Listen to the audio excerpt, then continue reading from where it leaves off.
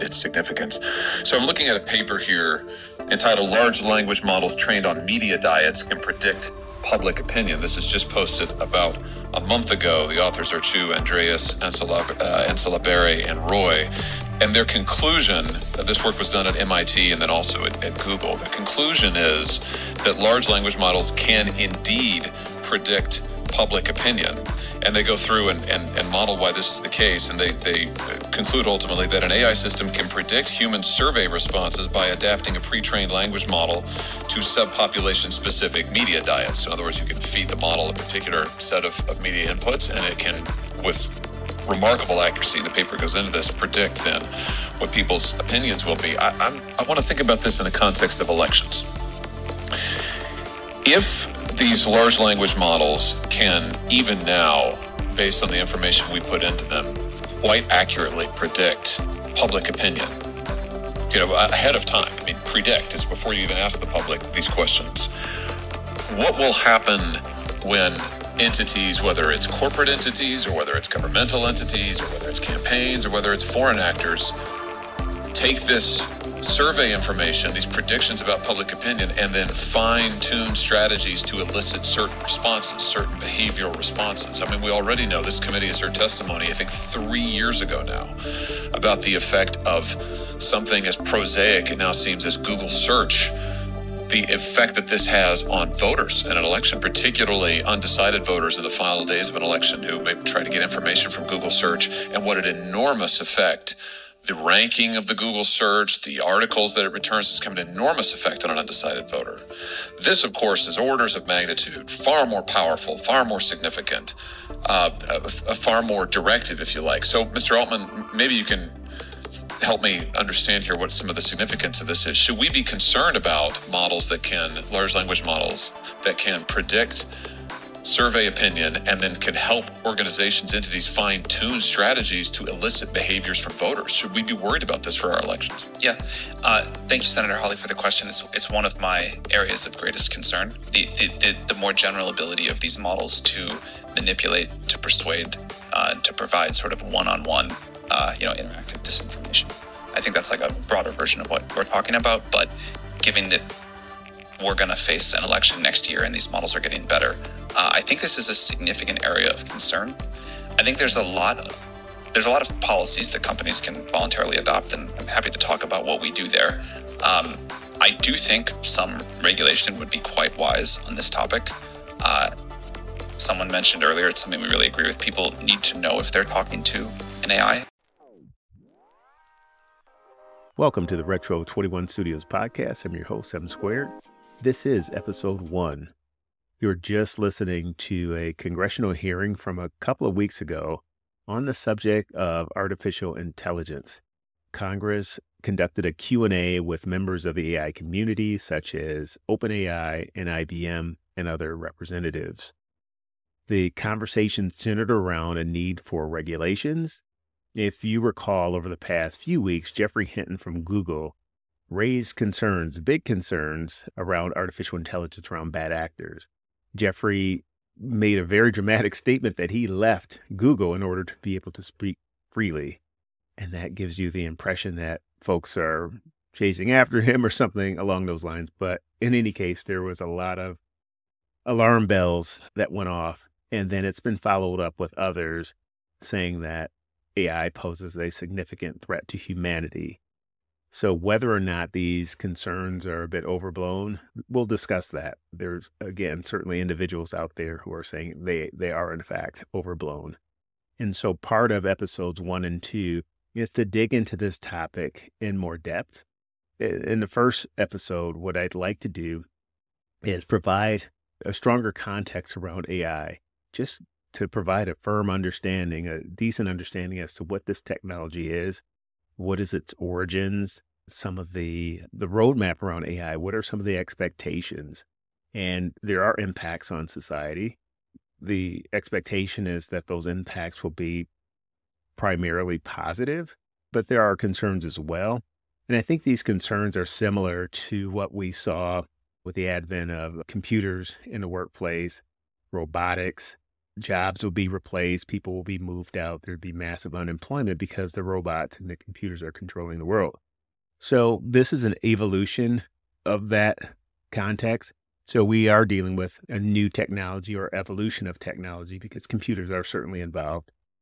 And there are mundane tasks and other activities that these systems can definitely do more efficiently. And so one of the value propositions around some of the AI technologies is that it will help make the work better. It will enhance the experience. So let's see how that plays out. Let's get a firmer understanding. I'm trying to take, at least for this podcast, an objective approach.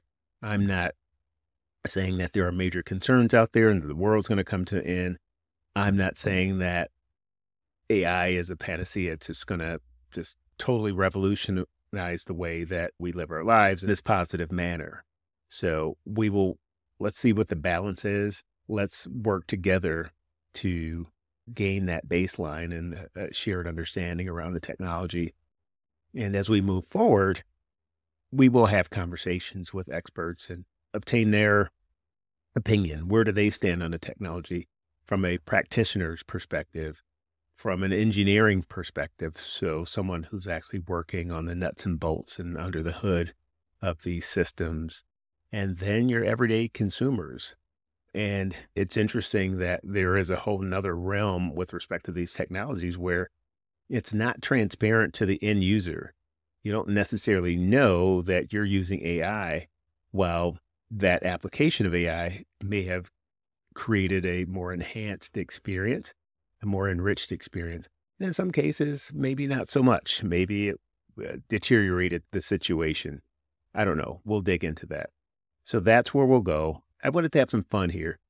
And so I'm using ChatGPT. So I titled this episode A Conversation with ChatGPT.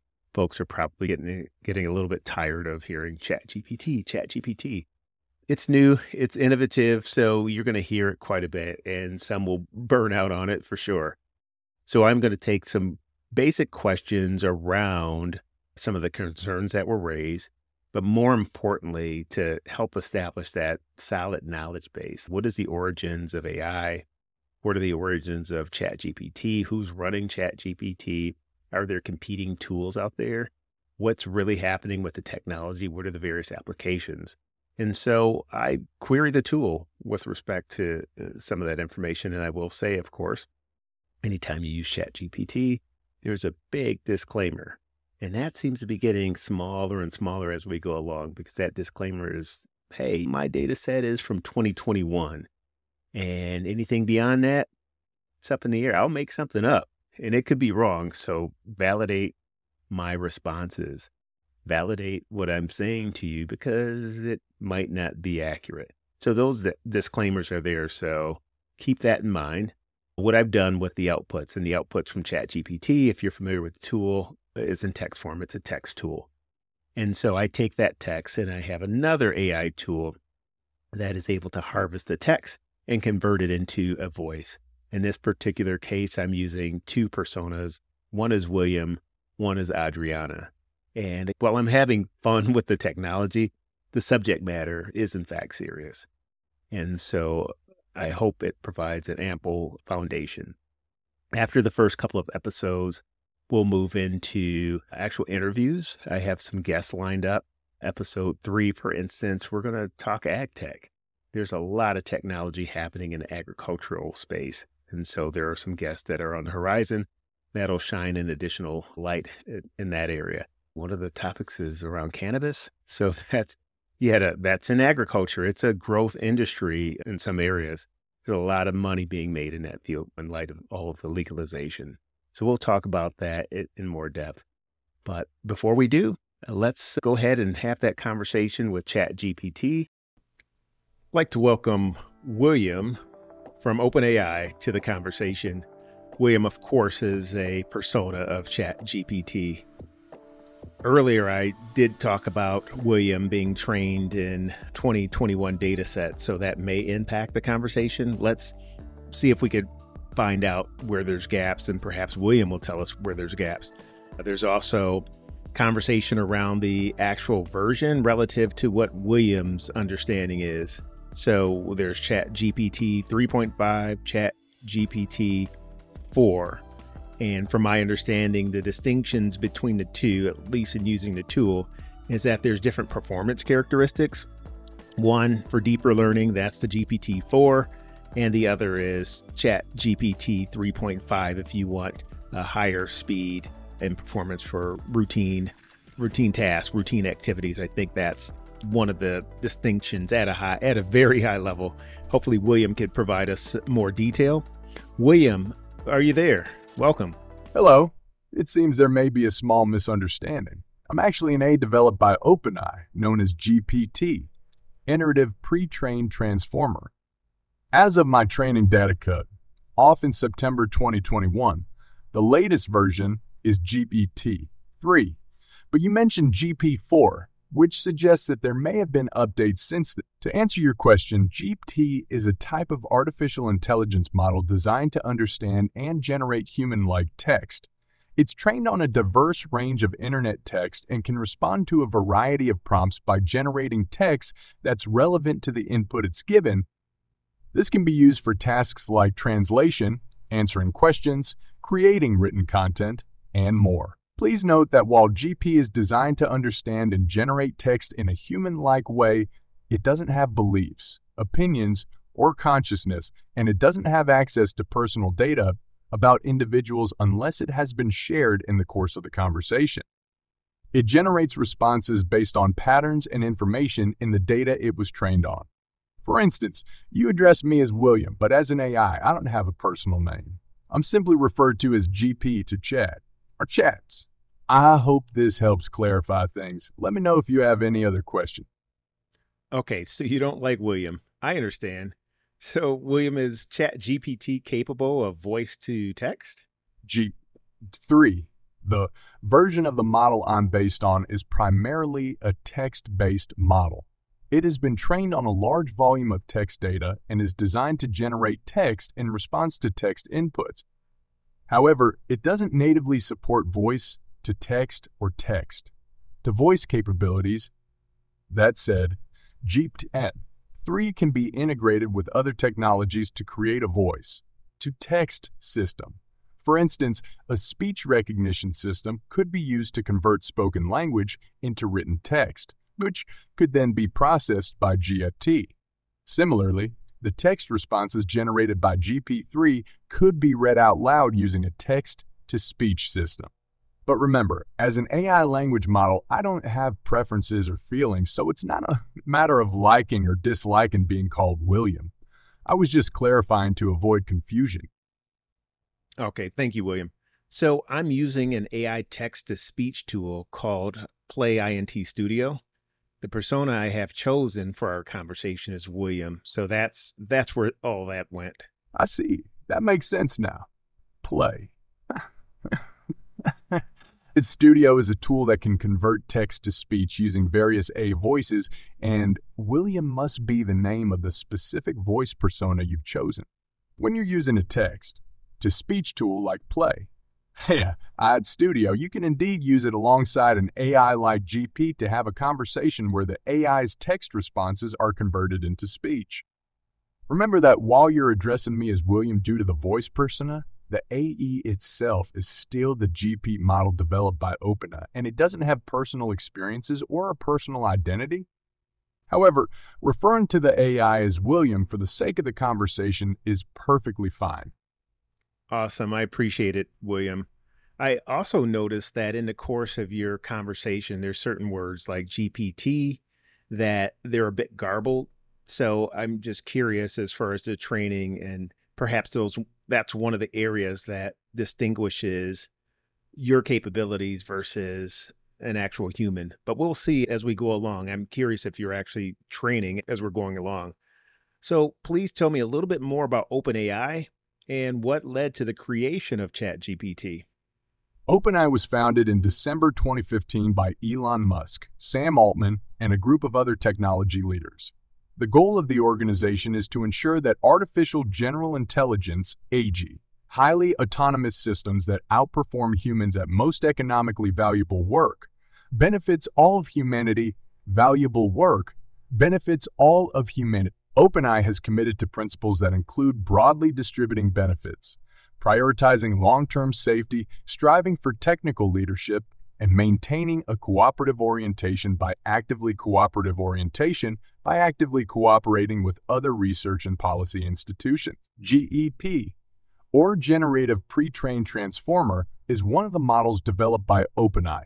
GP was created as part of a series of advancements in natural language processing, NLP, a field of artificial intelligence that focuses on the interaction between computers and humans through language. The first version of GP was introduced in June 2018, followed by GP2 in February 2019, and GP3 in June 2020. Each new version has been a significant step forward in the model's ability to understand and generate human-like text. The development of GPT was driven by a desire to create a model that could understand and respond to a wide variety of prompts in a way that resembles human-like text generation. It's based on a machine learning model known as a transformer, which is particularly good at understanding the context of language. GPU models were trained on a diverse range of internet text, but they don't know specifics about which documents were in their training set or have access to any personal data about individuals unless it has been shared with them in the course of the conversation. The goal of creating ChatGPT and similar models is to advance the field of AI and to create useful tools that can help people in a variety of ways, such as drafting emails, writing code, creating written content, answering questions, tutoring in a range of academic subjects, translating languages, and much more. William, if the goal of ChatGPT is to respond to a wide variety of prompts in a way that resembles human-like text generation, what is the endpoint, considering that each version is a significant step forward to understand and generate human-like text? Where does this go?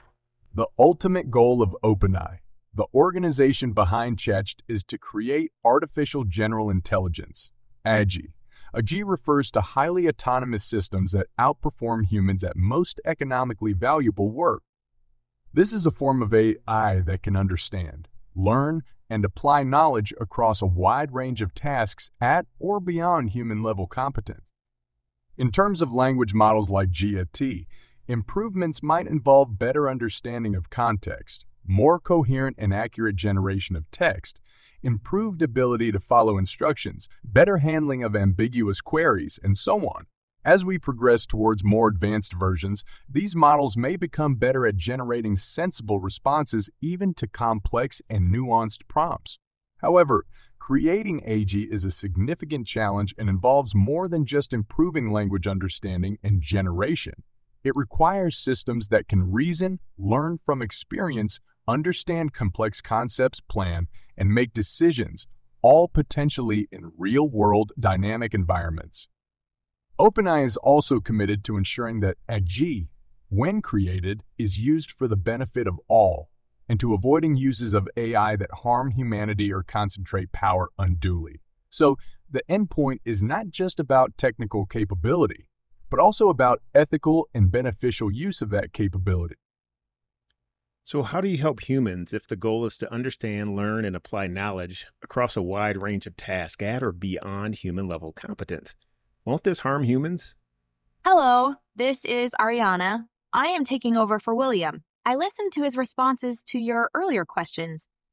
So, M squared, your question touches upon important ethical and societal considerations in the development and deployment of artificial intelligence, particularly artificial general intelligence, AG.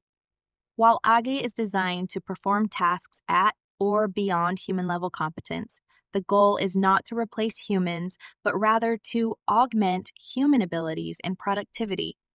For example, AI can automate repetitive tasks, help in decision-making where large amounts of data need to be processed, assist in areas where there are shortages of human expertise, and enable new services that were not previously possible. Here are a few examples of how AI can be beneficial. 1.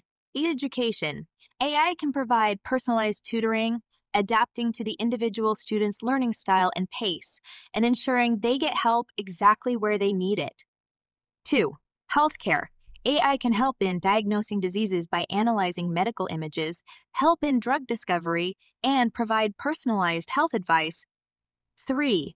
Business. AI can help businesses make better decisions by analyzing large amounts of data, automating repetitive tasks, and predicting future trends. 4. Environment. AI can help in climate modeling, predicting environmental disasters, and optimizing energy use. However, it's important to note that the deployment of AI does pose challenges and risks, such as job displacement due to automation, privacy concerns, and the potential misuse of AI. These are serious concerns that need to be managed carefully. OpenAI is committed to ensuring that AGI is used for the benefit of all and to avoiding uses of AI that harm humanity or unduly concentrate power. They aim to lead in areas that are directly aligned with their mission and expertise to make sure that AGI benefits all of humanity. Thanks, Ariana. These are certainly thought-provoking responses. Historically, when faced with new technologies, humans have been expected to retrain to operate new tech, or they learned a new skill. In the case of AI, it feels like we're encountering a technology where the rules have changed with respect to a technology that can actually perform an increasing number of human functions faster, better, and more efficient than humans can. So how can humans possibly keep pace? What should they learn if AI dominates the space? You're absolutely right. The advent of artificial intelligence, and particularly AGI, does change the dynamics somewhat. However, it's important to remember that while AI can automate many tasks, there are still many areas where humans excel and where AI is currently far from reaching human performance. These include areas that involve creativity, strategic decision-making, understanding and navigating complex social interactions, empathetic communication, and so on. Here are some ways humans can adapt and thrive in a dominant future. 1. Develop skills that AI can't replicate. While AI can perform many tasks, there are still areas where humans have an edge. These include skills such as critical thinking, creativity, leadership, emotional intelligence, negotiation, and the ability to inspire and motivate others. In addition, jobs that involve a high degree of personal interaction, such as therapists, social workers, or teachers, are likely to continue to be important. 2. Learn to work alongside AI. Just as we use computers and the internet as tools to enhance our productivity, we can learn to use AI in the same way. This involves learning how to effectively use AI tools in our work and understanding the strengths and limitations of AI. 3. Continuous learning and adaptability. The pace of technological change is likely to continue to be fast, so the ability to learn new skills and adapt to new situations is more important than ever. 4. The ethics, oversight, and regulation of AI becomes more powerful. The ethical implications become more significant. Skills related to understanding and navigating these ethical issues and creating appropriate oversight and regulation will be increasingly important. 5. Technical skills. While not everyone needs to become an AI programmer, a basic understanding of what AI can and can't do and how it works will be increasingly important. For those with an interest in aptitude, careers in interest and aptitude, careers in AI and related fields are likely to continue to be in high demand. It's also important that society as a whole addresses these issues. This could involve things like rethinking education to focus more on the skills that AI can't replicate, creating social safety nets for those displaced by AI, and ensuring that the benefits of AI are broadly shared. M Squared here. So this concludes episode 1, a chat with ChatGPT. I hope you enjoyed the episode. We'll further the conversation in episode 2. There's lots of questions to be answered. There are clearly concerns that are out there. We heard quite a few of them raised during the congressional hearings. But it's a good thing. It's a good thing that the conversations are underway. We're bringing those concerns to the table. Let's hope that if there's governance in the form of regulation, that it's the right regulation, because there is a concern with any legislation. It's always a balance. And we want to make sure that we're weighing the need for a certain level of security around AI, because there's certainly bad actors. There's no denying it. There's bad actors out there. There's already been bad acts committed through the use of such powerful technologies. So yes, we definitely need the governance piece. But at the same time, we want to ensure that the regulations, the constraints are not so onerous that it impedes innovation. We want to continue to grow the technology, and we want to continue to allow the individual to grow with the technology and have ownership of that technology. Again, I can't say enough how much I appreciate this audience, and I look forward to you joining episode 2. And on that note, we're going to outro with another clip from the congressional hearings. I look forward to your feedback. I look forward to your continued viewership, listenership, and until next time, take care. Could you explain the difference in thinking from the past and now? Yeah, absolutely. So for us, this comes back to the issue of trust and trust in the technology. Trust is our license to operate, as I mentioned in my remarks. And so we firmly believe, and we've been calling for precision regulation of artificial intelligence for years now. This is not a new position. We think that technology needs to be deployed in a responsible and clear way, that we've taken principles around that, trust and transparency, we call them, are principles that were articulated years ago, and built them into practices. That's why we're here advocating for precision regulatory approach. So we think that AI should be regulated at the point of risk, essentially, and that's the point at which technology meets society. Let's take a look at what that might appear to be. Members of Congress are a pretty smart lot of people, maybe not as smart as we think we are many times, and government certainly has a capacity to do amazing things. But when you talk about our ability to respond to the current challenge and perceived challenge of the future, challenges which you all have described in terms which are hard to forget. As you said, Mr. Altman, things can go quite wrong. As you said, Mr. Marcus, democracy is threatened. I mean, the magnitude of the challenge you're giving us is substantial. I'm not sure that we respond quickly and with enough expertise to deal with it. Professor Marcus, you made a reference to CERN, the International Arbiter of Nuclear Research, I suppose. I don't know if that's a fair characterization, but it's the characterization I'll start with. What is it? What agency of this government do you think exists that could respond to the challenge that you've laid down today? We have many agencies that can respond in some ways. For example, the FTC, the FCC. I mean, there are many agencies that can, but my view is that we probably need a cabinet level organization within the United States in order to address this. And my reasoning for that is that the number of risks is large. The amount of information to keep up on is so much. I think we need a lot of technical expertise. I think we need a lot of coordination of these efforts. So there is one model here where we stick to only existing law and try to shape all of what we need to do, and each agency does their own thing. But I think that AI is going to be such a large part of our future